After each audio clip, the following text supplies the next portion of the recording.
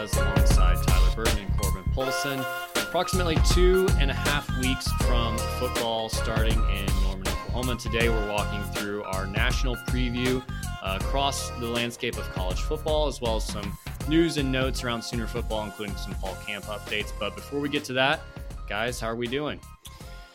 I'm good, guys. Good to see you. 18 days until kickoff here in Norman. It kind of feels like over the last month as we re-record each episode, we're just kind of getting closer and closer to football. So the excitement level is just slowly, getting bigger and bigger. But yeah, things are going well. Cannot wait for football to start here in just a matter of, 14, 15 days? We got week 0 coming up too. 11 days. 11. Whew. Single digits. Not single digits, single ones. That's better phrased. There you go. End of the week, it'll be single digits. But yeah, guys, I mean, best time of the year leading up to college football. Pretty excited about this OU DNA thing coming on ESPN Plus. I think that'll be pretty interesting. But lots of fall camp news, which I know, Tyler, you're ready to hit on. Yeah, we heard from Brent Venables earlier today when he met with the media at the conclusion of this morning's practice. There's a few things that really stood out to me, guys, especially when you started talking about Billy Bowman, Marcus Major, Gavin Sawchuk. He's really excited about the running back position. Also touched on the offensive line, the two Jakes in particular, in the true freshmen Jake Taylor and Jacob Sexton. Corbin, Brent said today Billy Bowman might be playing the best football of anybody on the entire defense. And as an OU fan, that's got to make you feel good because we've been excited about Billy since he got on campus nearly 2 years ago. So big things come for number 5. It'll be interesting because one thing I don't think we know about Brent as a head coach is does he play mind games with the media for the players? There's no doubt I think we all have big expectations for Bowman. We think he's going to be a phenomenal player. But is this maybe a call out to some of the older guys on the roster in the secondary that maybe aren't performing as well? And so he's giving a shout out to one of the younger players on the team. We don't know. Take it at his word. We should be excited about Billy Bowman. But I can't help but to wonder if there's just a little bit of maybe gamesmanship between BV and the players on this one. I think the offensive line was the most interesting comment to me because now we have two different. I'm assuming that Brent Venables is not the first person that said the first quote, but we heard a note last week. I can't remember where it came from, where someone said the offensive line is the strongest unit on the team. We were all like, I don't know about that. But then Venables comes out today and says, I've got 9 guys that I feel comfortable with. Mm-hmm. That's interesting. I'm not necessarily bought in on the young freshman yet, but if that's true, if there's 9 guys that could play and at a high level today, that's really interesting.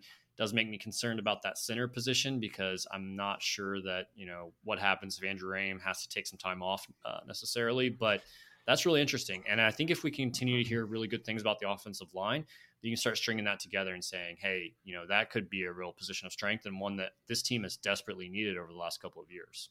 I think that goes back to the mind games point you were talking about earlier, Corbin. Brent talked to, at length today about the offensive line, feeling comfortable about up to 9 guys in that position room of Bill Beanbo, but he only mentioned 4 offensive tackles. Obviously, Wanye Morris, the two Jakes, Jake Taylor, Jacob Sexton. We kind of figured that it was kind of a given up to this point that Anton Harrison was going to be that 4th guy, but no, Anton Harrison wasn't mentioned at all in the post-practice comments today from BV. Tyler Guyton, who's a guy that's been getting praised basically since he showed up in Norman 7-8 months ago, all the way back to the spring game where he showed out tremendously, had a very good offseason this summer with Schmitty. He's a guy that is basically, from everything that we've been hearing, sounds like he has a very, very good chance to occupy one of the starting tackle positions.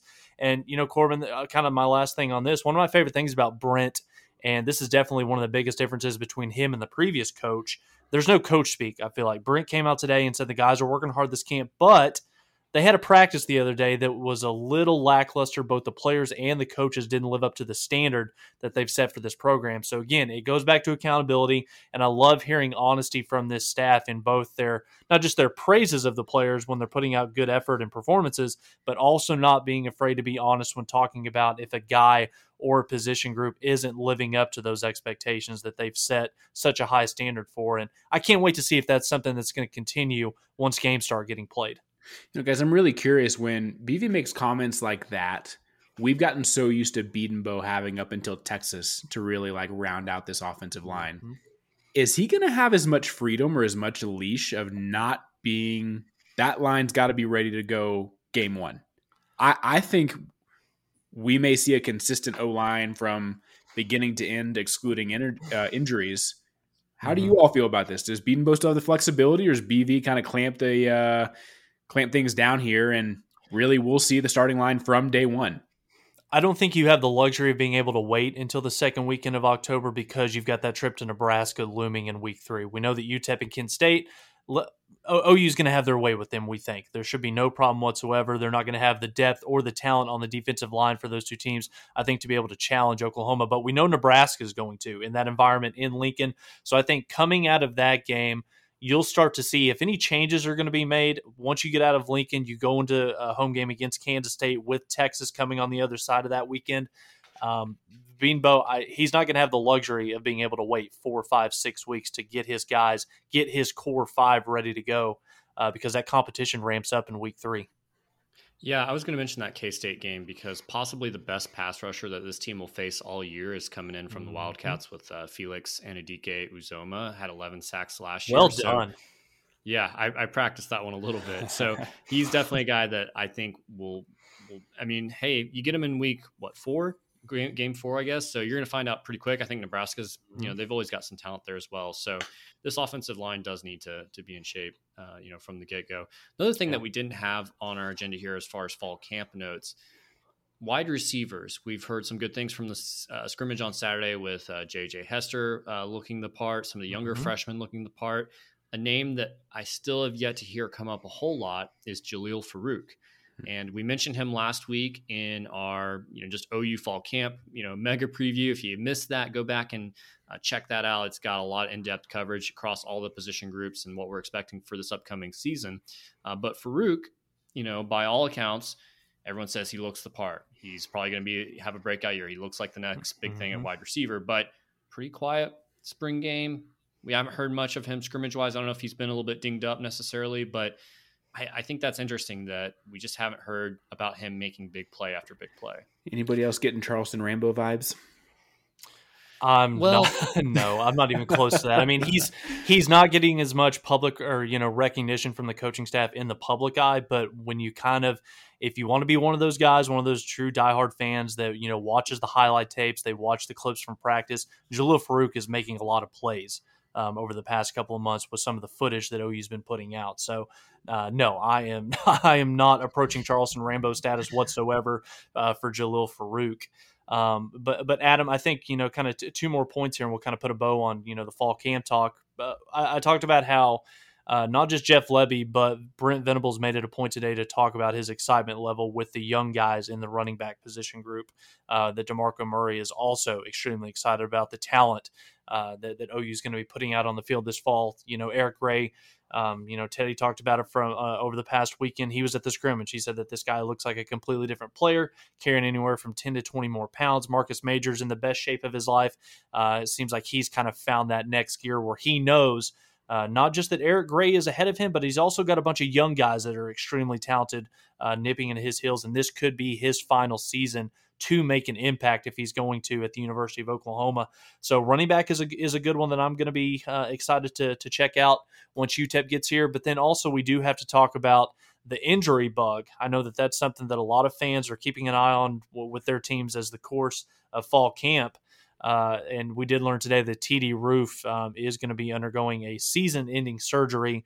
I believe it was a bicep. He had his arm in a sling today, so OU does lose a little bit of quality depth in the linebacker room. So, prayers out to TD Roof on a successful surgery and a healthy recovery. Yeah, it's unfortunate that, a guy, I think this was maybe his last year too. I'm not sure how much eligibility he has left, so he may have already played his last game, unfortunately. But probably a guy that will quickly move into some sort of assistant type role, support role of some kind. Just seems like, following his dad's footsteps there. Adam, I can't believe you didn't start the podcast off talking and glowing about the Justin Harrington remarks that have been coming out of camp. He's a guy that you've been talking about for the better part of the last couple of months. Hearing a lot of good things about 37. Yeah, and he was, I don't know what the exact label was that we mentioned in last week's pod, but he was kind of like my surprise guy for the defense or whatever. And I talked him up on Tuesday. And then less than 24 hours later, Teddy Lehman's talking about Justin Harrington, all sorts of practice reports coming out about how great he's been at the cheetah position. And I'm like, oh my gosh, I feel like a prophet over here. So hopefully he can put it all together. That would be pretty awesome for the kid to just have a great year. And, I think expectations are, basically the floor. They're pretty low for him right now. So anything he can do, if he's just a solid contributing starter, that's huge for a guy like that. If he's all Big 12, that's even better. So let's talk about another defensive back that just committed this past Saturday. That's Jacoby Johnson out of Mustang, Oklahoma, the 4-star top 250 prospect, according to Rivals. I think he's higher in maybe some other databases, but a guy that almost seemed like, I don't know, it almost was more of a blip on the radar because it felt like he had been committed to OU for so long without actually being committed. Well, he got his Oklahoma offer over 2 years ago. And he was a guy that I believe it was Alex Grinch was the first one to offer him. So that just kind of shows how far back Jacoby Johnson's connection with this program has been. But yeah, he's OU's 10th 4-star commitment in the class of 2023, the second player from the state of Oklahoma, joining Eric McCarty. Chose the Sooners over Alabama, Michigan, and Stanford. So pretty good competition that OU was battling for to get his commitment. Now, Oklahoma sits at number 6 in the 247 team rankings for the 2023 class, and there's a lot more to come. We touched on it a little bit earlier today. You guys sent out the tweet earlier. We've got Makari Vickers, Anthony Evans, commitment states coming up. OU has a chance if they can land both of those guys, along with some of the other players coming down the pipeline a little bit later this fall. Once you get closer to the All-American games with some of the announcements, OU has a realistic chance, guys, not to finish with the highest rated class in the last 10 years, higher than anything that Lincoln Riley was ever able to do in Norman. But there's a realistic chance that this is a top 5 class in the highest recruiting class that maybe Oklahoma's had since, the early 2000s when Stoops, Venables, and when Bob, Mike, and Brent were leading the charge for Oklahoma back then. Yeah. I thought it was a really interesting announcement the way he did it too. And it was kind of, I don't think I've seen that before. I don't think it I've was seen kind something like that. It was kind of a feel-good type of way because it was more about, and Mustang is a tight-knit community. It was more about sharing that with the entire Mustang community, the football program, the younger kids there. There's some pretty cool videos and photos from that. And it wasn't necessarily this well-produced situation just for social media or for television or whatever. I thought that was kind of cool. And maybe it's because there wasn't really any type of suspense about where he was going, but it was kind of cool to see that just play out a little bit differently. Major Friday Night Lights vibes watching that commitment video, seeing the entire town basically shut down, everybody invading that field, that area to, be a part of the Mustang football tradition and the program that they've got building down there. But guys, let's kind of transition in here. Power 5 college football preview. We're going to go national in this space, previewing all 5 Power 5 conferences. Conference championship matchups, who you guys look forward to seeing or expecting to be competing for that championship. Maybe a surprising team, but also a team that you think could be a little bit of a letdown this year, could be a disappointing year for that fan base. And no better place to start. We're going alphabetically here. Let's go to the ACC. Corbin, do we want to start with the surprising team, disappointing team, or do you just want to go for it and say these are the 2 teams that are going to be playing for it at the end of the year? Let's save that for the end. Maybe add a little suspense. My most surprising team, I'm going to go Florida State. Team that probably just has too much talent in their backyard to continue to be good, to be bad, So did a quick look over their schedule. Obviously nothing is a given, but I've got Florida State like 8 to 9 wins this year, which I think would be a decent step in the right direction for that program to get going. But that's my most surprising team. Give me the Noles out of the ACC. I'm going to stick with Florida State on this one, and I'm actually going to reverse it, Corbin. I've actually got Florida State as my most disappointing team in the ACC this year. Florida State goes to New Orleans in week 2 to take on LSU and Brian Kelly. I think that we'll find out a lot about those 2 programs, what the state of they are. Damn, can't talk right now. In week 1, if Brian Kelly can get things going in Baton Rouge. But then you also look at Clemson, at NC State, at Miami, Florida to close out the season. I'm having a hard time seeing Florida State and Mike Norvell make a bowl game this year. And guys, this is a program going into this year is coming off 4 consecutive losing seasons. So I know that they always recruit well. The talent is rich in the state of Florida. The talent on that roster in Tallahassee is very, very good. But I'm on the opposite side of you, Corbin. I've actually got Florida State as a disappointing team this year, and they will not reach a bowl game for the 4th consecutive year. Well, it took 5th 30 consecutive seconds year. for us to get off topic. So, Tyler, who is your surprising team? Surprising team of the year, I'm going to go with NC State. Actually, All right. this going back up to your neck of the woods, Adam, in Raleigh. I like what they return on defense, especially, but then also when you look what it takes to be elite in college football, what it takes to be competitive within your conference and ultimately try to win a conference championship, you've got to have good quarterback play, and there is no better quarterback play in the ACC than what we're going to be getting out of the Wolfpack this year and Devin Leary. So I've got NC State as a chance to challenge Clemson for the ACC championship this year. So Adam just hit both. Yeah, just hit both. Like most scenarios, I just want it to be known that I'm siding with Corbin on the Florida State take. I like what their quarterback Jordan Travis did to end out the year. Florida State feels like the Nebraska of the South. They're just so desperate to get back at this point, but they have a lot more talent to get there. So I think they could be surprising. If I'm going to go surprising, I'm actually going to go with Boston College. Phil Jurkovec, the quarterback there. I think, he's an experienced guy. He's got his number one target back in Zay Flowers. So I think they could maybe make some noise. I don't know that they're going to win the conference or anything like that, but 8-9 wins, be dangerous, get an upset here or there. I think that could be definitely within the cards. For my most disappointing team, I'm going with Wake Forest. Yeah, Sam Hartman, we don't really know how long he's going to be out. And so maybe the expectations have already been lowered. But at the same time, Wake Forest, to me, feels a lot like Iowa State last year, a team that's not used to being in the spotlight, that won a lot of games the year before. But repeating that success is really tough when you're not going to surprise anyone. So Wake Forest is my most disappointing team.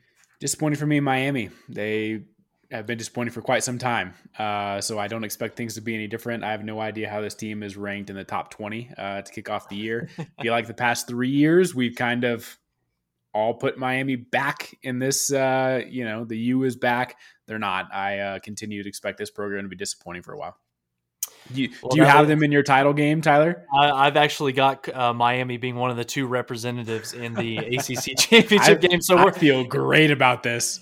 It's going to be a fun season talking ACC football coming on here each and every week. But yeah, I like Miami. I'm very curious to see what Mario Cristobal and that coaching staff is going to be able to do in year one.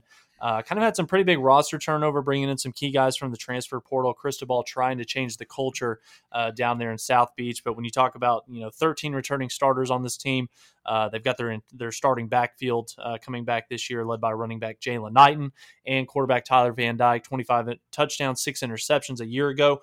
We're going to find out very, very quick what the state of Hurricane football is, as in week 3 they travel to Kyle Field to take on Texas A&M in College Station, a big matchup for both of those 2 schools. But other than that, guys, I mean, Pitt, Florida State, North Carolina at home, and then the 2 tough road matchups this year at Virginia. You call that call it whatever it is for Virginia, and then on the road at Clemson and Dabo Swinney's group, who I actually think we will be seeing a rematch of those 2 teams in the ACC championship. Guys, I'll let you touch on your 2 teams before I kind of do a little deep dive on Clemson. Go ahead and say your champion. Yeah, I've got Miami taking on Clemson in the ACC championship, I'm actually going to pick Dabo Swinney's group to bounce back, which is kind of hard to say. And not coming off a 9-10 win season, how do they bounce back? But 2021 was not a good season by Clemson standards. And when you look at what Clemson does have coming back, double-digit returning starters, Will Shipley at the running back position, probably the premier running back in that conference, DJ Uiagalelei, bust or kind of a one-off on his performance a year ago. Threw 1 more interception than he did touchdowns a season ago. But guys, I'm very high on Clemson this year because of Will Shipley, but also they're going to have probably the most dominant defensive line in all of college football this year. Murphy, Brees, Davis, and Thomas to round out those starting 4. At Wake in week 4 is kind of the first matchup where they'll be tested. That game's kind of lost a little bit of its shining value, I guess, for lack of a better word, because of Sam Hartman not being available for the Demon Deacons. But a closing 4-game stretch for Clemson and Dabo is brutal this year. At Notre Dame, Louisville, Miami, and Shane Beamer and the Gamecocks to close it out in the regular season finale. So I've got Clemson knocking off Miami to win the ACC this year. That's interesting. From the Atlantic Division, that's your Clemson division. I know nobody knows who's in any division in the ACC, but that's your Clemson division, just for reference. Clemson is really highly ranked right now. Everyone pretty much expects them to bounce back. but I just can't get behind it. They lost Wow. both coordinators. They lost their defensive line coach. They are stacked player-wise, personnel-wise on defense. I think they'll be really good there. But the aspect of, and you hear it here at OU, everyone's saying, I would run through a brick wall for Brent Venables. The recruits talking about the relationships with Todd Bates. And Clemson did go with some continuity on both sides of the ball in their coordinator hires. But replicating what Venables does just motivation-wise and detail-wise, I think is going to be tough for Clemson. So while they have really good players, I just don't know if they're going to be able to get the absolute max out of them, because they are going to need that.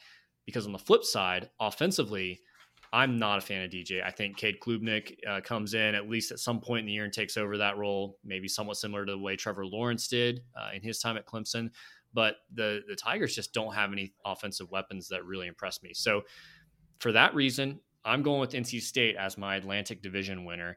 And as someone that grew up in Raleigh, I'm breaking every single rule I have about the Wolfpack, which is never, ever, ever trust the Wolfpack. But NC State returns 10 starters on a very, very good defense. Their signal caller behind center there, Devin Leary, 35 touchdowns to 5 interceptions last year.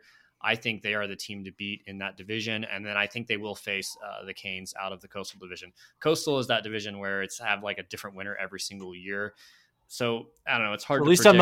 I'm not the minority on Miami. No, okay. Really, it's me just betting on the better quarterback there. And I usually don't like guys named Tyler, but Tyler Van Dyke out of Miami is the best quarterback in that division. A lot of teams rebuilding there: UNC, Virginia Tech, Virginia, Georgia Tech, Duke. Like there is just some really bad teams in that division. So I feel like Miami's a safe bet there. And then my champion out of that is going to be NC State, just favoring the defense there.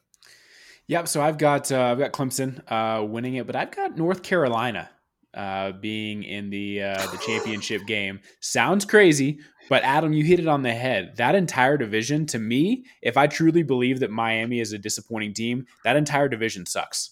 Yeah. Anybody can come out of that division. And so I'm simply looking at the schedule here. If Miami is as bad as I think it is, that's probably UNC's toughest conference game at Miami.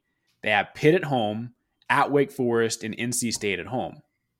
That's manageable. If you're a decent team, that's manageable. So I could be way wrong. I'm planning to eat crow on this one. But just looking at schedule alone, give me Clemson over North Carolina in the championship game. And UNC has recruited very well over the last 3 years. Yep. So it's not crazy. It's just anybody could come out of that Coastal, in my opinion. I guess that covers Carolina. ACC. Let's talk Big Ten. Ohio State, the huge favorite here. Let's you guys want to start with divisions on this one? Like, do you see anyone being able to unseat Ohio State out of that Big Ten East? No. I think there's two possibilities here, and actually one of them is going to be my most surprising team and a team that I expect to take another big step in year 2 under Mel Tucker. To me, this is a sneaky good bet if you want to take a flyer on somebody outside of Michigan or Ohio State to win the Big Ten. Vegas has them right now at plus 2,500, I believe. So not a bad bet. I know they have to replace the production that they lost from a year ago with running back Kenneth Walker leaving to go to the NFL, but Peyton Thorne is back at the quarterback position for the Spartans. 27 touchdowns a year ago. 9 of the 11 starters for Mel Tucker's defense are upperclassmen, so a lot of football has been played up in East Lansing with that group.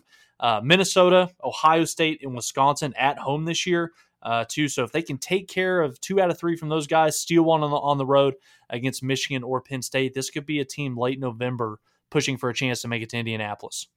That's my most disappointing team. Wow. All right. Well, I guess I'm siding with Tyler on that one. I do like Michigan State a lot. I think they're probably about the same as what they were last year. Peyton Thorne takes a big step, and then they got the transfer from Corbin's backyard and Jarek Broussard coming in to replace some of those rushing yards. So I do like Michigan State. I still have Ohio State coming out of the East. I guess am I giving my most surprising team too here? I know we're kind of all over the place. Do your most disappointing team now. Most disappointing. This one was interesting. I'm going with Penn State, and the bar is kind of lower for them this year. I think they've won like 8 games or less the last couple of years, but Michigan State has passed by Penn State in the hierarchy of the Big Ten East, in my opinion. And the fact that they're going to roll Sean Clifford out there again, he seems like a guy where maybe he's kind of like Spencer Sanders-esque, but the team hasn't had as much success. He is what he is. Like, he's not gonna do a whole lot, good or bad, in my opinion. So Penn State, can't believe I'm saying this, but that's an insult to Spencer Sanders. he's just, I mean, you just kind of know what he is. He's okay. Yeah. He's nothing more than that. And so I just don't think that they have anywhere to go. It's another disappointing year for the Nittany Lions.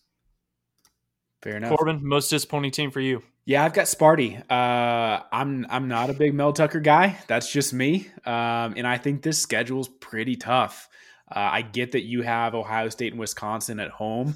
I actually think that game to end the year in Happy Valley kind of makes or breaks the season, if you want my honest opinion. As bad as Penn State can be, that is one of the toughest places to play in college football year in, year out. So I think that if I'm a Spartan fan, that might be the one I schedule where it's like our season at the end of the year kind of depends on what happens at Penn State. But guys, I think it's too tough, in my honest opinion. So just my personal opinion, I think Sparty takes a step back. I'm actually going to go down to the Big Ten West. A lot of people, a lot of magazines, a lot of media outlets have predicted this team to represent the Big Ten West in Indianapolis against Ohio State. But I've actually got Wisconsin as a disappointing team for me this year. 3 starters back on the offensive line to go with a talented group of running backs. But quite frankly, I simply do not trust Graham Mertz at the quarterback position, where, again, one more interception to touchdown pass than he did a year ago. Combine that with a defense that's replacing 8 starters and a schedule that features road trips to Ohio State, to Michigan State, to Iowa, and I'm even going to throw Nebraska on there. Lincoln, no matter how good this team is, always a tough place to play. I think this is going to be a letdown season for the fans up at Camp Randall. Yeah, I agree with that. In regards to that, I'll stick in the Big Ten West for my most surprising team. I've got Illinois, and simply just saying, hey, year 2 boost under Brett Bielema. I know Illinois got their running back that was pretty strong for them coming back, and then they pulled a transfer in, blanking on the name, but they pulled in a transfer. I think it was from Boston College. Come back to me on that one. Nice. So they have a little bit more at the quarterback position is what I'm saying, I guess. So I'm going against you guys again. My surprising team I actually think is Penn State. To me, this is where James Franklin really shines, when there are 0 expectations on him as a coach. When he has expectations, in my opinion, he folds. There are 0 expectations for Penn State football this year, and I think they surprised some people. If you look at this schedule, yes, on the road at Michigan, but you get Ohio State at home, and you get Michigan State at home, and there's not another Big Ten opponent that's currently ranked on their schedule. Pretty favorable. So I'm happy to eat crow on this. I feel like I'm going to be doing it. I haven't done a deep dive into the teams. I'm simply looking at what the schedule presents, and this is a pretty favorable one. So if you can take care of home field, which Penn State typically does a decent job of, this team could surprise some people. And I'll go ahead and start us off. That's actually, they're my surprise team, but probably not my biggest surprise team, because that team to me is actually in the conference championship game. I still have Ohio State winning this conference. I don't have a doubt in my mind that that's going to take place, but I have them beating Nebraska in the Big Ten championship game. Jesus Christ. Oh my God. Okay. I'm all ears. But here's the thing. If you look at the schedule, and let me get back to Nebraska's schedule here real fast. And especially, Tyler, if you're saying Wisconsin is your disappointing team, then tell me why Nebraska couldn't make a run at this. They have Wisconsin at home, on the road at Michigan, on the road Iowa. And I guess if you want to throw like maybe a swing game in there, on the road at Purdue, they don't play Michigan State. They don't play Ohio State. They don't play Penn State. Tell me why this isn't possible. They have 5 straight losing seasons, and you're going to pick them to represent one side of the division in the Big Ten Conference. Scott Frost coaching for his job. He's been coaching for his job for 3 years. Now does that have to do with does that have to do with Nebraska's schedule? Are you a big fan of Casey Thompson? Is he the difference maker in Lincoln? I think Thompson. You have to agree is an upgrade, right? He's the best quarterback that Nebraska's probably had since Taylor Martinez. If not, okay, that's fair. I can get behind that. The schedule is favorable. The OU game means nothing to Nebraska as far as the Big Ten conference race. And what I will say, just a little side note, if Nebraska is playing in the Big Ten championship, OU now all of a sudden has a really good shot to make the playoff. Yeah. So that's all I'm saying. But the schedule, guys, I know the at Iowa game is a game that where the big dogs come in and they lose. Just score 14 points. against Iowa. Like, that's all you need. 17 if you want a cushion. Well, they better take care of business in week 0 against Northwestern in Dublin. You gotta get things started off on a right note, because if you take care of Northwestern, North Dakota, Georgia Southern for the next 2, you got a chance to be 3-0 going into that matchup in Lincoln against Oklahoma. So that Guys, possibly a call. Look at it: Indiana, Rutgers, Purdue, Illinois, Minnesota, and then yes, I get it. You have Michigan, Nebraska, Iowa, but of those games, Nebraska can win. I genuinely think they can. Yeah. If Casey Thompson is what everybody believes he is, and I think that yes, that is not too far out there. I just can't get past the fact that you're going to expect a team that hasn't had a winning season since Scott Frost has got there to just all of a sudden turn the corner and compete for a championship. It would be a fantastic story, and you're right. It makes OU look good, especially if we go on the road and beat the Cornhuskers. Okay, so I'm going to turn it to you then. If you're saying Wisconsin's the disappointing team, who do you have playing Ohio State? It's funny you say that. I'm going out on a limb here, just like you did with Nebraska. I do have Ohio State winning the conference, but I've actually got them taking on the Purdue Boilermakers. Oh my God! Out of the other side of the Big Ten division. Just taking a flyer on it. At least Nebraska's played in a Big Ten championship. Well, and again, you talked about the schedule with Nebraska, Purdue. They're avoiding Ohio State and Michigan in the regular season, so that's 2 almost always guaranteed losses for the Boilermakers that are going to be removed from their schedule.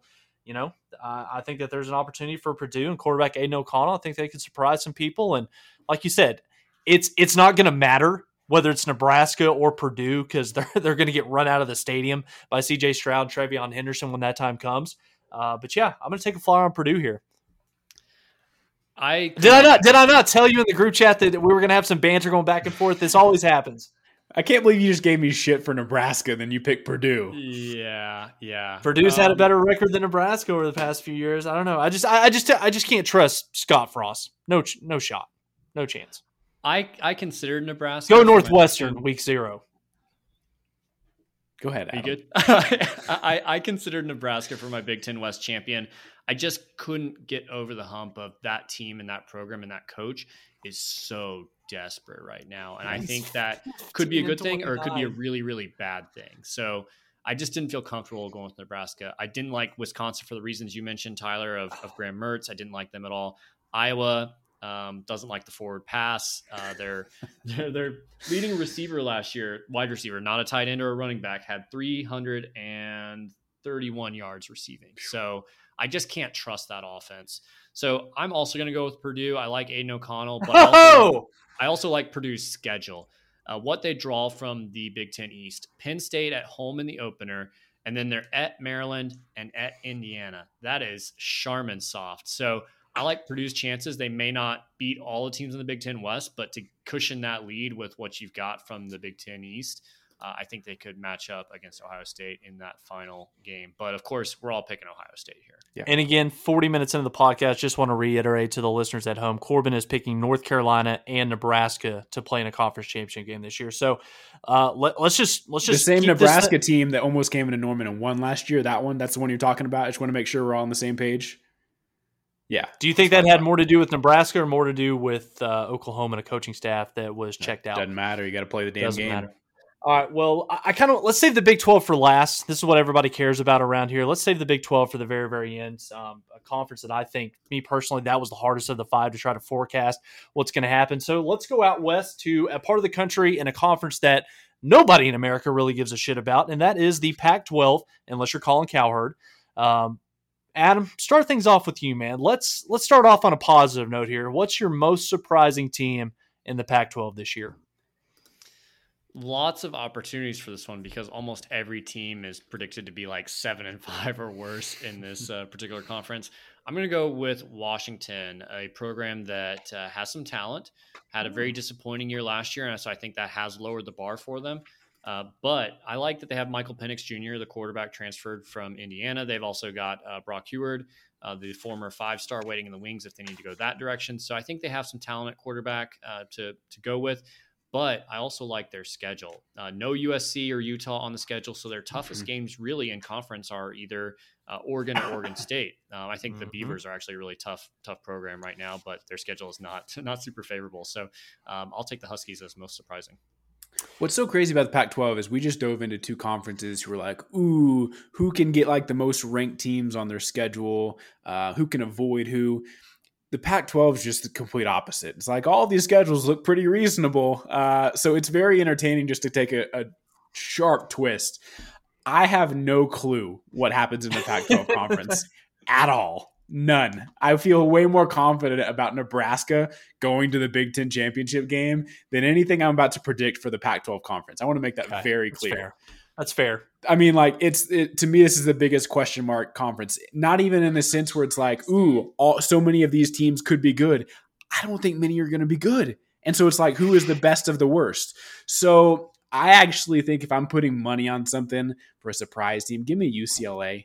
I don't know why. I know Chip Kelly. I know he can, he's going to score some points, but I have no clue what to expect out of anybody in this conference. I love this reasoning. I love it. I got nothing. I think for the exact same reasoning, I'm going to go with Oregon State as my surprise team this year in the Pac-12. They're my team to watch out for in this conference. Now, I'm not expecting them to win or compete for the conference title, but I think they're going to derail one or two team seasons this year. Yes, I'm looking at you, Lincoln Riley. They host Oregon. They host Southern Cal. And guys, let's not forget, this is a team returning 17 starters, 9 of which are on defense. They've got an offense coming back that boasted back-to-back top 50 scoring offenses and the nation's number 19 rushing attack a year ago. So watch out for the Beavers to make some noise in the Pac-12 this year. On the flip side, the most disappointing team this year, I have no other reason to back this claim up other than the fact that this is one of the most overrated coaches in America. I don't know why he gets the praise other than the fact he got to coach Christian McCaffrey for 3 to 4 years at Stanford. Is this the year that people finally start to accept that David Shaw might just not be the great football coach he's been painted out to be? 11-19 in the last 3 years, 3 losing seasons. Does Stanford have any expectations?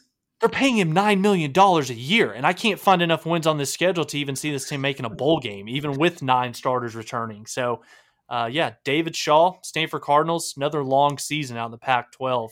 I mean, the expectations are like nothing. They went 3-9 last year. Yeah, how can that be a disappointing Sports team? Has them projected at 4-8. I guess why I'm saying that's disappointing is because how much more lenience, how much longer is the rope going to be? How much more, I don't know, for lack of a better term, can't think right now. How much more slack are you going to give David Shaw? He's making $8.9 million a year out in Pac-12 country. He's had losing seasons 3 out of the last 4 years. I just don't know how much longer. Stanford does not care about football. They do not care whether he is 3-9 or 10-3. No argument for me on that. I'm just saying that at some point, you've got to respect the results on the field. And if you're paying a coach $9 million, a top 5 salary in college football, by the way, Stanford, show me more. Okay. Interesting, to say the least. I have Oregon as the most disappointing team in the Pac-12 conference. And what scares me is like I picked them as my disappointment team, and I went back and forth on them being in the conference championship game. So Oregon's weird to me, but at the end of the day, I can't trust Bo Nix. I can't. He's good for about one good upset a year, and that could mess things up where Oregon kind of backdoors themselves into a conference championship game. But I just can't trust Bo Nix. He couldn't do it at Auburn. He's certainly going to have a lighter schedule in the Pac-12, no doubt about that whatsoever. So maybe he surprises me, but until he does it, there's just no way I can get behind Bo Nix being a successful quarterback in the collegiate ranks. Yeah, I think Dan Lanning and the Ducks are about to get a huge wake-up call going on the road to Atlanta to take on Georgia in week 1. So I kind of feel like that game means nothing, though. It means nothing, but I kind of feel like expectations are very, very high in Eugene right now. Let's kind of, let's tamper them back a little bit. Everything's going to become a little bit more realistic here in a couple of weeks. I do have Oregon, just simply other than the fact that I don't trust anybody else in the Pac-12 to be able to compete for one of those top 2 spots. So I've got Oregon actually facing Utah. Hold on. Do I get to put in my most Adam, disappointing you team? don't. Or just skip me? Okay, Adam. My bad. Yeah, there you go. There was only 3 teams that I could really consider for most disappointing because the expectations are so low for pretty much every team, or at least even mediocre for every team. Do it. So you've got USC, you've got Oregon, and you've got Utah that have high expectations coming into this year. There's only 2 of those teams have a defense and one of them doesn't, and that's USC. And so I'm going to go with USC as my most disappointing, not because I hate Lincoln Riley or I want them to fail. I just don't see it. It feels a lot like some classic Texas Tech, Baylor, even some OU teams of recent memory that had all offense and no defense. And I think that's going to get some wins for Lincoln Riley. But there's lots of people that think this is potentially a playoff team, a top 10 team. And I don't think that they are. Offense was not their problem last year. They were a top 25 offense. They were atrocious on defense and only won 4 games. So yes, he's got Caleb Williams. Yes, he's got Travis Dye. He's got all sorts of weapons on offense. But going from a top 25 offense to a top even 5 offense, if they're that successful, I don't think helps them that much. So I think Oregon State is scary. I think Washington State is scary. Utah is scary. Notre Dame's out of conference, but there's lots of road traps on traps on the schedule that I think could be 50-50 games, even though USC has a far superior offense. So USC, most disappointing. I also hope they lose. So Adam, ahead, who's Tyler. who's in your conference championship, guys? I'll go last.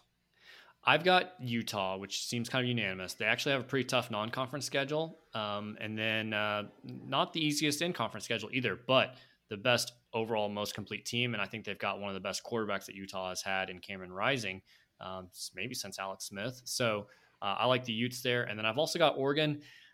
I didn't feel great about it. I don't like Bo Nix, and I don't like Kenny Dillingham, their offensive coordinator. I know he scared a lot of OU fans, and we thought we might be getting Dan Lanning. So I didn't love that either, but at the same time, it's like, I don't know who else to put in there. USC, conference champion in the Pac-12. I think you're spot on with everything you've said, Adam. But if Lincoln Riley can do what he did at OU in the Big 12 conference, he can do it in the Pac-12 conference. And so to me, it's a no-brainer. USC, their offensive talent is going to be far superior than probably anything else as far as a position, one side of the ball or the other in the Pac-12. I think he rides that. Let's be honest, guys. Lincoln would live with an entire season of 56 to 45 games. He would not care at all. And so that's why I don't think it's as big of a deal as maybe you guys believe. I've got USC over Utah in redemption of Utah beating them earlier in the season. Well, I can't argue with that. Like, that's good reasoning. I don't know if my heart can get there. I think that's why I'm doing it. That's where my expectation's going to be. And so if it happens, like, I'm good. That's what I thought would happen. I can't knock it just because USC is the most betted team to win the national championship according to Vegas. So I don't understand it, but yeah, that's just the facts. But I'm not there. But yeah, no, I'm definitely not there. And as a matter of fact, I don't even have them playing the conference championship. I've got Utah versus Oregon. Utah, this was my sleeper team a year ago. I picked them to win the Pac-12, and they didn't let me down, beating Oregon twice in 3 weeks. And I think they're poised to go even farther this year. Quarterback Cam Rising, running back Tavion Thompson, both OU commits at one point, are back to lead an offense, returning 8 starters, 3 on the offensive line. They do have some question marks at the middle linebacker position that they'll need to address, and we're going to find out really, really quick about Utah because they travel to Gainesville in week 1 to take on Billy Napier and the Gators. Pac-12 slate isn't all that daunting for Utah as they get Lincoln Riley and USC at home, Oregon State and Stanford at home, but it's going to all come down to that November 19th matchup in Eugene against Dan Lanning and the Ducks, and what I'm predicting is the first of 2 meetings, just like last year, between Utah and Oregon, and Utah is going to win the Pac-12. I'm just not ready for USC to the media frenzy, the love affair behind that program, that media market. I do not want to spend an entire offseason talking about Lincoln Riley winning the Pac-12, and it's going to get so much better moving forward. You're going to hate my Heisman pick then. So, oh God, here we go. Let's touch on the SEC. Most surprising team for me. I'll kick us off here. I thought that this was going to be an easy conference to kind of predict. Yes, picking the conference winner was easy for me, but there's a lot of uncertainty up and down the teams within this conference. So I'm drinking the Kool-Aid down in Knoxville. I think Josh Heupel's starting to build something pretty good. They got 15 starters coming back to go along with a pretty favorable schedule by SEC standards. They averaged 39 points a year ago. They returned their backfield quarterback Hendon Hooker, top running back Jabari Smith to go along with standout wide receiver Cedric Tillman. Guys, I really, really like Tennessee this year. Not to win the East or anything, but I could see this being maybe an 8 or even a 9-win team down in Knoxville this year with hype. Is that Adam? surprising? I mean, that kind of seems like they're supposed to finish second. Yeah, we need to put like guidelines. I think it's surprising when you look and see how far Tennessee, if they do go on to be number 2 in the East, win 8 or 9 games, that's a really, really significant turnaround for Josh Heupel with what this program was left to him for. I think they had 45 to 50 players leave that roster from a year ago after the shit show down in Knoxville with the McDonald's bags, the recruiting violations, all that stuff. I like Josh Heupel this year to win at least 8 games. Fair enough. I mean, they win last year. I think they were either 7 let's or see 8. here. I got them right here. Wins. They were 7. So your surprising team was winning one more game than last year. But I mean, if you just go up and down their schedule, I mean, Ball State, Pitt, Akron, Florida. Okay, chances are I like them to go 4-0. Then you've got to go to Baton Rouge. That's a toss-up game. Alabama at home, UT Martin, Kentucky. It's a pretty favorable schedule, especially when you look at they got Missouri and Vanderbilt out of the to kind of close out 2 of the final 4 weeks of the season. Okay, Adam, there you go. Yeah. But 9 wins for Tennessee this year. Go ahead, Adam. Yeah, I went a little bit different direction. I picked Auburn, not because I like hardly anything about Auburn. I picked, I think, last in the SEC West. But we know Auburn has some talent. It may not be at quarterback necessarily. I don't really love what they have there. TJ Finley, Zach Calzada, doesn't feel great. But Brian Harsin's coaching for his job right now. And if he can get those players rallied behind him, even if they finish 5th instead of 7th in the SEC West, I think that is a surprise. If he can keep his job at all, I think that's a surprise just based on the trajectory of that program right now. I think Ole Miss is rebuilding. LSU, who knows what they are. Mississippi State, I think Auburn probably has better talent up and down the board than Mississippi State. So I just think Auburn they have more room to be surprising. Maybe it's winning 7 games or 8 games. Maybe that's enough. So that's why I'm going with the Tigers, simply because no one else really stood out to me that could be a surprising or had a lot of room or potential to get better. Tyler's just laughing at our picks. There's just so much disrespect. No, it's just funny because I've got Brian Harsin getting fired and Auburn not even making a bowl game this year. So we're just on 2 completely different ends of the spectrum. So, all right, my surprise team is actually LSU. I don't expect Chip Kelly to be around, or I'm sorry, not Brian Kelly to be around long, but we do know coaches have success in Baton Rouge. They may not have it for long, but they do strike gold at least 1 year. I think LSU, their schedule's pretty favorable, guys. I mean, I'm trying to take a look here. Oh. Yes, you've got Bama at home, at Arkansas, at A&M, who I think is going to be one of the more disappointing teams. I mean, LSU's got talent for days on that roster. Can Brian Kelly get them there? We'll see. I'm going to stay in Baton Rouge for what's going to be my most disappointing team in the SEC. What expectations do they have? It's a 2. Okay. It's a 2. Okay. Well, the expectations are high. They just lured away Brian Kelly from South Bend. So expectations for that fan base are high. It's LSU. Ranked? Yeah, I'm pretty sure they're ranked. I'd have to look up the AP poll. I think they're ranked, they're but not ranked. they're starting. Okay. They're what was going to be, many people thought to be their starting quarterback. He's not the starting quarterback. He just quit football. It's a 2-man race for the starting job now. Jaden Daniels, Garrett Nussmeier. Neither guys really separated themselves with 2 more scrimmages to go to close out fall camp. There's question marks on the offensive line and in the secondary, but I will say this, Corbin, the defensive line play for that team is going to be elite. Now, I'm making this argument. You talked about a favorable schedule. I'm making this argument why they're going to be disappointing entirely based on the schedule alone. Florida State, to me, that's a toss-up. Okay, Southern, okay, and then you go. You just said Florida State was a disappointing team back in the ACC. That's a toss-up. Those are two programs. Those are 2 programs that we're going to find out a lot in that opening week game. I could see that going either way. But Auburn, at Kentucky, Florida, at Ole Miss, at Alabama, or excuse me, I'm looking at 2021. It's going off the rails fast. What are we doing here? At Auburn, Tennessee, at Florida, Ole Miss, Alabama, at Arkansas, at Texas A&M. I don't see this in 7 wins, maybe 8. That's kind of what they're expected to do. So that's right on par with expectations. That's not surprising or disappointing. LSU standards, you and I both know, are always higher than what reality actually is. I think that, but for LSU fans, we're not talking about their fans. We're talking about expectations from across the country, and I think this could potentially be an 8 to 9 win team. I'll take the under. Okay. There you go. Most disappointing, Corbin. Have you done yours yet?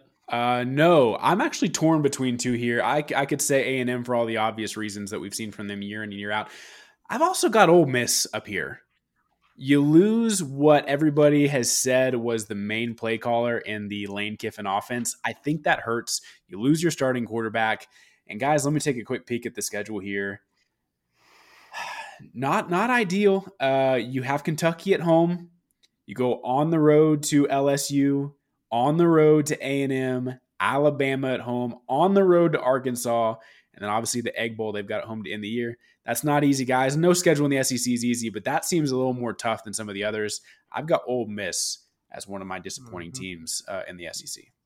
The SEC West is the meat grinder, so I'm sticking in that division for my disappointing team. I'm Arkansas? going with Texas A&M. Oh, okay.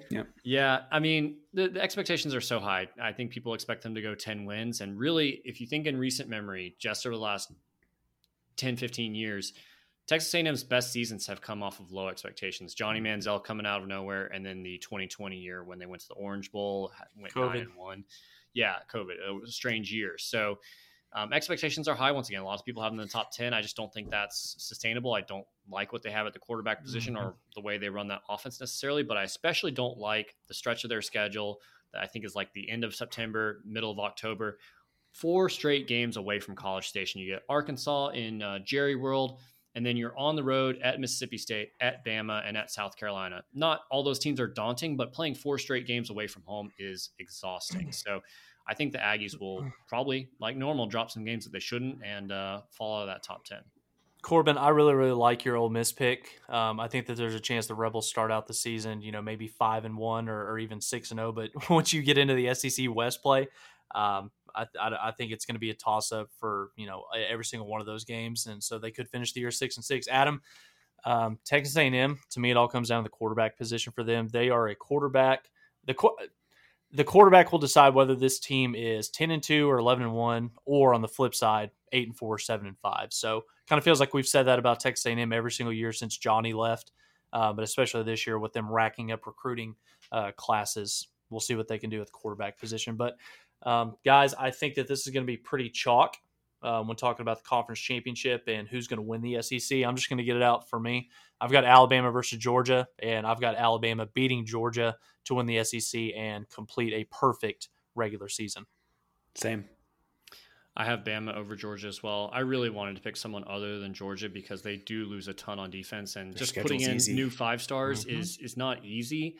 And I do think that offense will have to carry the load a lot more, especially early in the year. But that schedule is just not challenging for the Bulldogs, and I don't love Tennessee enough to put them ahead. So, I've got Bama and Georgia there as well. So that leaves us with the Big 12. Mm-hmm. Yeah, Tyler, who's your surprising team? Surprising team for me. I'm really high on this team. Have been on all off season. Will not surprise if this team ends up playing in Arlington come December, and that's the Kansas State Wildcats. They've got veteran leadership returning at some very, very key positions on this team. Adrian Martinez, transfer quarterback from Nebraska. I think we're going to find out pretty quick if it was Adrian Martinez or Nebraska that was the problem up there in Lincoln. So combine him, a great compliment to Deuce Vaughn, that Wildcat rushing attack. Seniors at the wide receiver and tight end positions, 4 of the 5 starting offensive linemen coming back.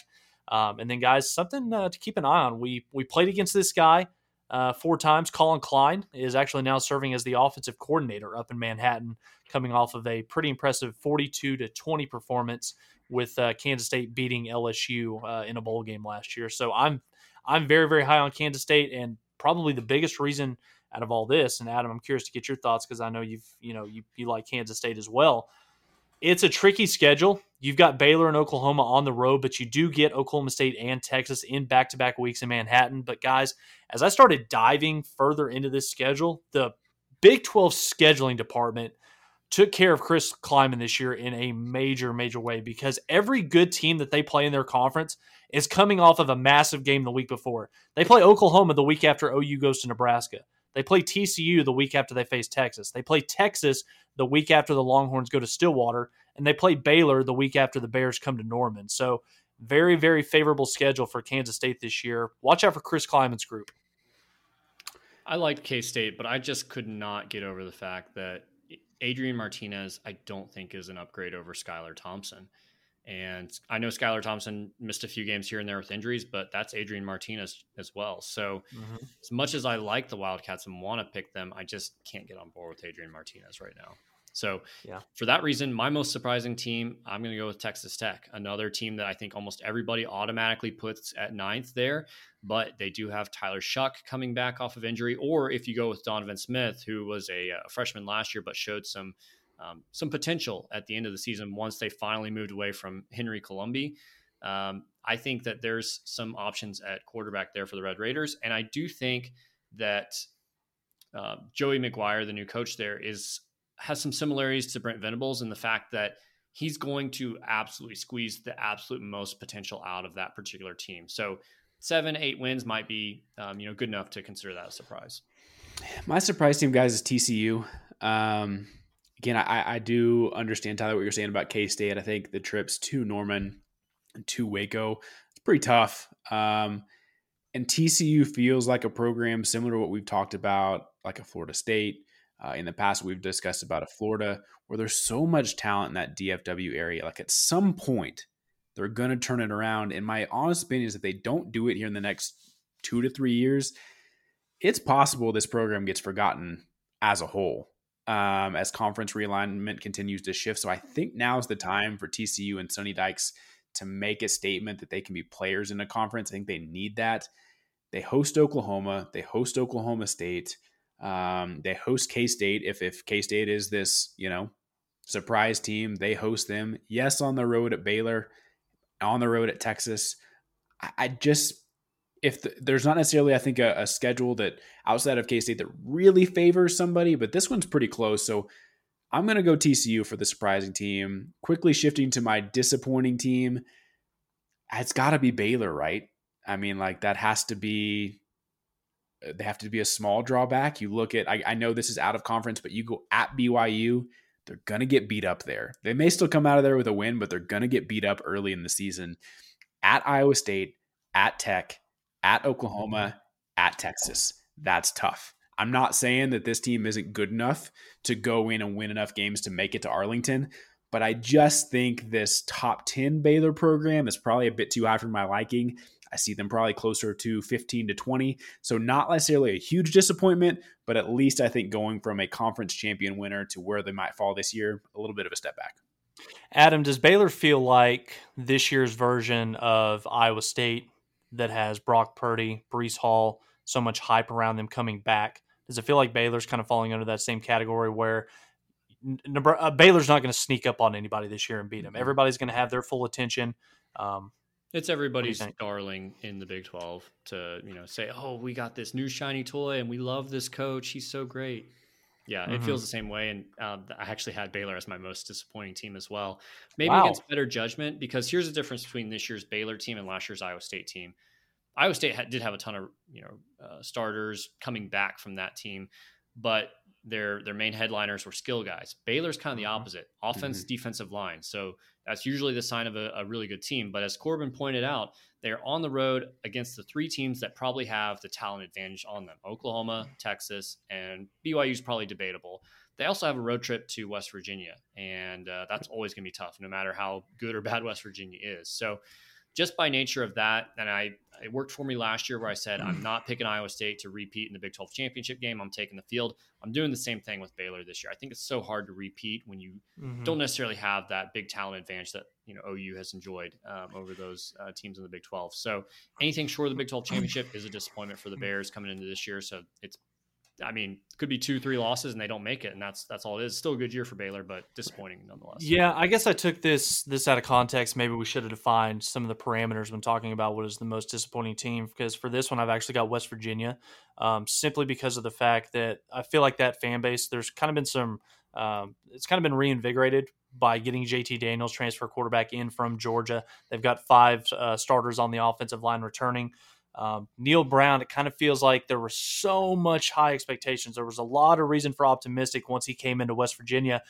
First 3 seasons at West Virginia, Mountaineers have finished 9th, 8th, and 10th in the Big 12 Conference. So really it's kind of put up or shut up time for me. They are replacing 8 starters on the defensive side of the football. So I think that while there is a lot of optimism because JT Daniels and that West Virginia offense is supposed to be really, really good this year, You look at their schedule. Yes, they get OU, Kansas State, and Baylor at home, but I still don't expect anything different from West Virginia this year when expectations are a little bit higher for Mountaineers fans. And guys, I'll kind of transition here. When talking about Baylor, I'm going to give my I'm going to give my conference championship matchup. But first, actually, hang on. I want to touch on two teams here with you guys because I want to. This isn't actually scripted, but I want to talk about Texas a little bit. Expectations: is Texas back? Sark year 2. Bijan's back. Quinn Ewers, the Antichrist. God save the Queen. He's our savior. What are our thoughts on Texas this year? Same stuff, different year, or? It's interesting how expectations are already being lowered 2 weeks into fall camp. Obviously, they've had some key injuries and some bad practice reports as far as where that offense is, and especially where the offensive line is. So, yeah, I mean, I can't be a buyer in Texas right now. Does Hudson Card play the first 2 games of the year? That is exactly where I was leading to. We never see him again. Why in the world, if you're Sarkisian, you're not beating Bama. You're not. It doesn't matter. You're not. Even at your A+ game, you're not beating Alabama. So why put Quinn Ewers in that situation? Yes. I think you start Hudson Card, let him beat Louisiana Monroe, let him get smacked around by Alabama, and that gives you every authority to put in Quinn Ewers. You know the fan base is going to be asking for it anyway. And if you look at the schedule from there, UTSA at Tech, West Virginia at home. 3 very winnable games if Texas plays up to its talent. Let Quinn Ewers get settled, and then obviously you go down the stretch of Oklahoma, Iowa State, Oklahoma State, K-State. To me, it's a no-brainer. That's how this plays out. With the asterisk, Texas also played LSU really close. National champion LSU, who we think was probably one of the best teams that we've seen in the past X amount of years. What if Hudson Card makes it a game? What if he challenges Bama? Then what do you do? So I don't know. All this is a big mystery. There was a lot of reason for concern in Austin with the offensive line. They were thinking that they were probably, even with a healthy left guard and junior Angulo, which I apologize if I mispronounced that. Obviously, news came out over the weekend. He tore his ACL in the scrimmage. Chances are he was going to be their most decorated, their best player on the offensive line. So I think there's probably a realistic chance you're for sure starting 2, maybe even 3 true freshmen. I don't see any scenario in which Hudson Card doesn't start the first game of the year. Louisiana Monroe, Texas has enough talent alone to take care of them. Hype train, Bama's going to be rolling in there. With 3 freshmen on the offensive line, you are 1,000% throwing Hudson Card to the Wolves in that one. Will Anderson against a freshman left tackle. Oh my God. I would not want to be that. I would not want to be Hudson Card. But like you said, Corbin, they're going to use that as an opportunity. Okay, Quinn Ewers, your time. You're the savior. Take us home the rest of the way. I think that it's going to play out exactly how you said. On paper, this team has enough talent to win 9 to 10 games, but culture, injury bug, I think this could be another 7-5, 8-4 year in Austin. And guys, we didn't put this on the script, but I do want to kind of get a prediction here on Oklahoma, what the record is going to be for this. We're saving that for. Are we saving that for next year? Right? Yeah. Okay. Yeah, okay. We'll save that. For a different week. Yeah. Okay. Yeah. Well, let's go to Big 12 championship predictions here. I've got Oklahoma going up against Baylor. Baylor, you hit the nail on the head, Adam. 4 fifth-year seniors returning on the offensive line. Ton of skill talent to replace. What do we really make of Blake Shapen? Yes, looked fantastic in the Big 12 championship game a year ago. Looked good in the bowl game, but still kind of young, still kind of unproven. We'll see how he goes over the course of a full season. On defense, you've got to replace Jalen Petrie, probably one of the best defensive players in Big 12 conference in recent history. You've got to replace Terrell Bernard, a few other guys, but I know Dave Aranda is going to figure things out. They've got a really good defensive line coming back as well. Early season road games at BYU and Iowa State could trip them up in September. But, guys, I'm looking at that closing 4-game stretch that the Bears are going to have to deal with at Oklahoma, Kansas State, TCU, both in Waco, and then on the road in Austin to close out the regular season. So I've got Baylor navigating the windy, curvy road that is the Big 12 regular season, and I've got them playing Oklahoma in the Big 12 championship game, where Oklahoma and Brent Venables in year 1 are going to win the program's 7th Big 12 championship in 8 years. I've also got Oklahoma in the conference championship game. We'll have more time to talk about them probably in future weeks here as we lead up to the season. I had a tough time settling on a team that would match up against OU, simply based off of my rule of I'm going to take the field instead of Baylor here. And so I ended up landing on Oklahoma State. The Cowboys return a lot of starters on offense. We talk about Spencer Sanders, Tyler's favorite quarterback. He is what he is. I think Braylon Presley steps up as their lead receiver, who's pretty solid as a younger player last year. And then Dominic Richardson at running back can probably produce similar to what Jalen Warren did last year. It's the defensive side of the ball that's more of a question mark. You lost Jim Knowles to Ohio State. Derek Mason comes over from Auburn, probably overqualified to be the defensive coordinator at Oklahoma State. And he's actually running Jim Knowles' scheme, which I guess is good.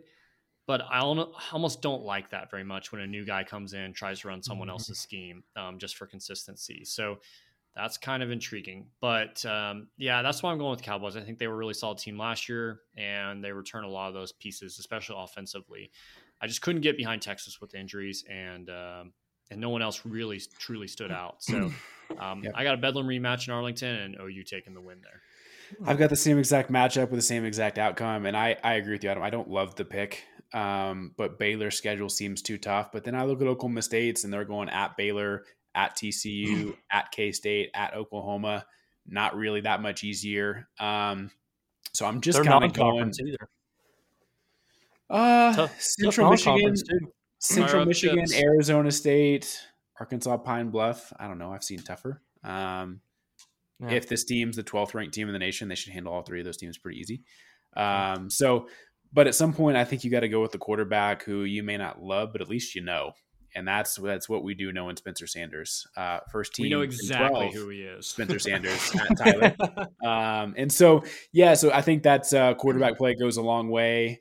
You saw the worst of the worst in Spencer Sanders in that Baylor game last year, and they still almost won the game. So I know they lost a lot on the defensive side of the ball, but I do think it's a Bedlam rematch in Arlington to end the year with OU ending up on top. Guys, let's transition to Heisman.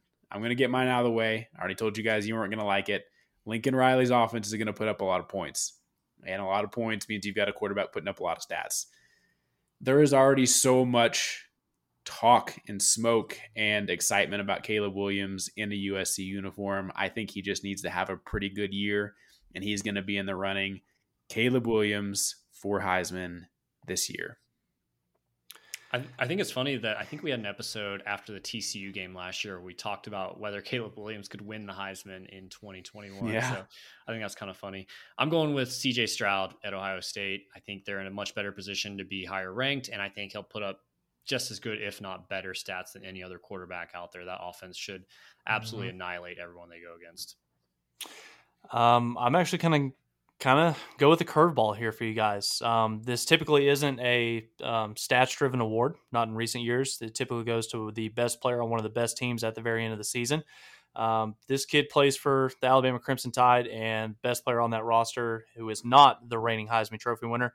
I think that this is finally the season where we see a defensive player win the Heisman Trophy. I'm going to pick Will Anderson. So much hype going into this season. Probably would have been the number one overall NFL draft pick if he was eligible a year ago. He's going to be a double-digit sack guy. He might be halfway there after the game in Austin against that line. So, yeah, I'm going to go with Will Anderson to win the Heisman Trophy and cap off a big season for Alabama. Adam, give me your 4 playoff teams. Yeah, interesting one here. We posed this question to Twitter, got a few good responses. At the PG Show had Alabama, Michigan, OU, and Clemson. And then at Sooners, the One had Alabama, Clemson, Ohio State, and Oklahoma. Thought that was interesting. With those 2 responses, no Georgia and no Pac-12 anywhere in the picture, which we're not used to seeing the Pac-12 in the playoffs anyway, so that's not a surprise. But no Georgia is kind of interesting just because everyone has them in their top 4. Georgia's in, guys. Well, I'm going to side with Twitter. I had Bama. I have Ohio State. I think Georgia gets upset somewhere in the middle of the season and then gets knocked out by Bama in the SEC title game. I'm going OU. And then for that final spot, I was kind of down between, well, do I take the ACC champ? Do I take the Pac-12 champ? Or is there another Big Ten team out there? Or an independent. Liberty? No. I went with my Pac-12 champ, Utah. I think they have so many opportunities. They've got Florida, to open the year. They've got a tough San Diego State team that's probably going to win the Mountain West potentially. So that's a good non-conference win. And then you've got USC on their schedule. You've got Oregon on their schedule. You've got even at Oregon State might be, if they're the surprising team that Tyler thinks they are, that could be a quality win. So even if Utah drops a game, I think they have opportunities to climb their way back into the rankings. Go ahead, Tyler. Corbin? Okay. Very, very similar to you, Adam, although I do not have Oklahoma in the playoffs. I've got Alabama number 1, Ohio State 2, Clemson coming in at number 3, and I've actually got the Utah Utes representing the Pac-12. Neither one of you have Georgia. Neither one. The Nope. national champion Georgia. You guys don't Hangover have dogs. I'm with Adam. I think Alabama takes care of them in the SEC championship game, and they get tripped up along the way. And I just don't see. Again, we'll see how it feels in November, but I think Utah has a very, very good chance of running the table this year. Could go undefeated, but I would have a hard time seeing a one-loss Pac-12 champion Utah that already has the preseason hype. The narrative's already been scripted. I think they get in over a 2-loss Georgia. Yeah. If that's the case, I would agree with you. I've got Bama, Ohio State, Georgia, and you're gonna have to give me an asterisk on this one because I have an or for my A&M. last one. Nope, it's the winner of Clemson and Notre Dame.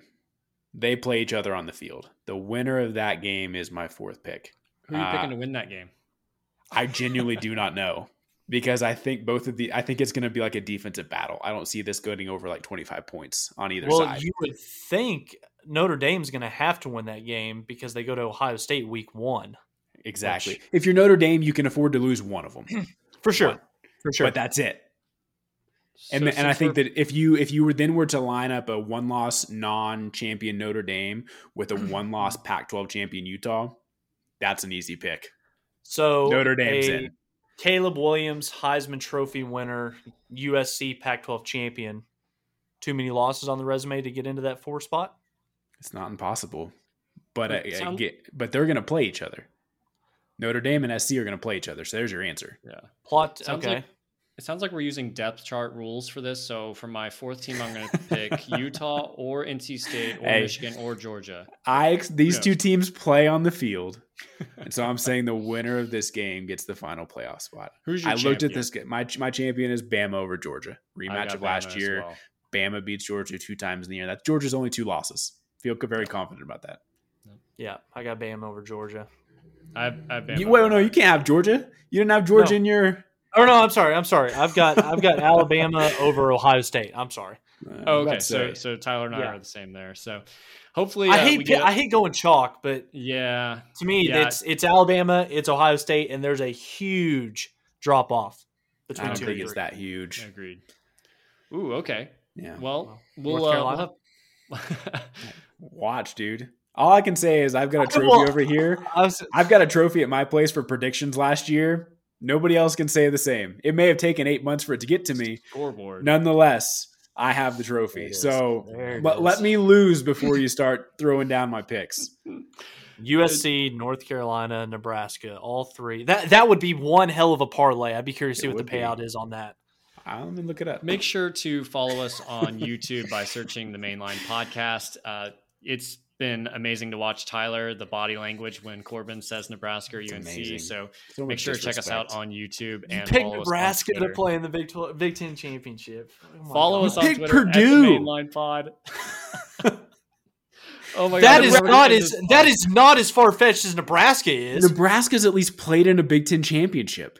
They've got like- 4 straight losing seasons. Does Bo Purdue Pelini's not in Nebraska anymore. has Purdue even won like a conference championship in the history of their football program? Drew Nope. Brees. Well, So you're complaining about the last 5 years of Nebraska football and the history of Purdue. They don't have a conference championship. It's amazing. This is what Wrap it people up, tune in Adam. for. Thanks Get for us listening outta to here. our podcast. We will see everyone again next week on the Mainline.